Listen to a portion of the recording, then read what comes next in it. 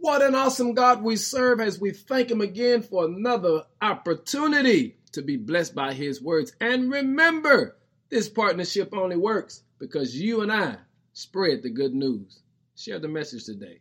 Our focus is a fresh start. On yesterday, we looked at a fresh start from the aspect of having a fresh start in our minds, because it's not until we begin to think different that we begin to experience different.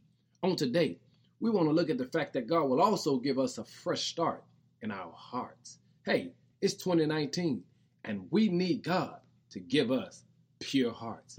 Psalm 51 puts it this way in verse 10. Create in me a pure heart, O God, and renew a steadfast spirit within me.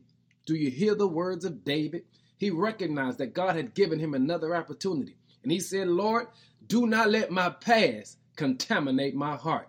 Well, it's 2019 and we're going for broke. And if we're going to experience everything God has for us, we have to ask God to give us a fresh start, not just in our minds, but in our hearts. And family, let's be honest, in all of our hearts, there are some sensitive areas. But I'm here to tell you, if you go to God in prayer, he'll give you a fresh start, and it begins in your heart.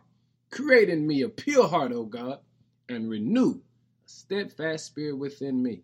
Thank you, Lord, for a fresh start. It's a renewing of the heart. Be blessed today, family. In Jesus' name, amen.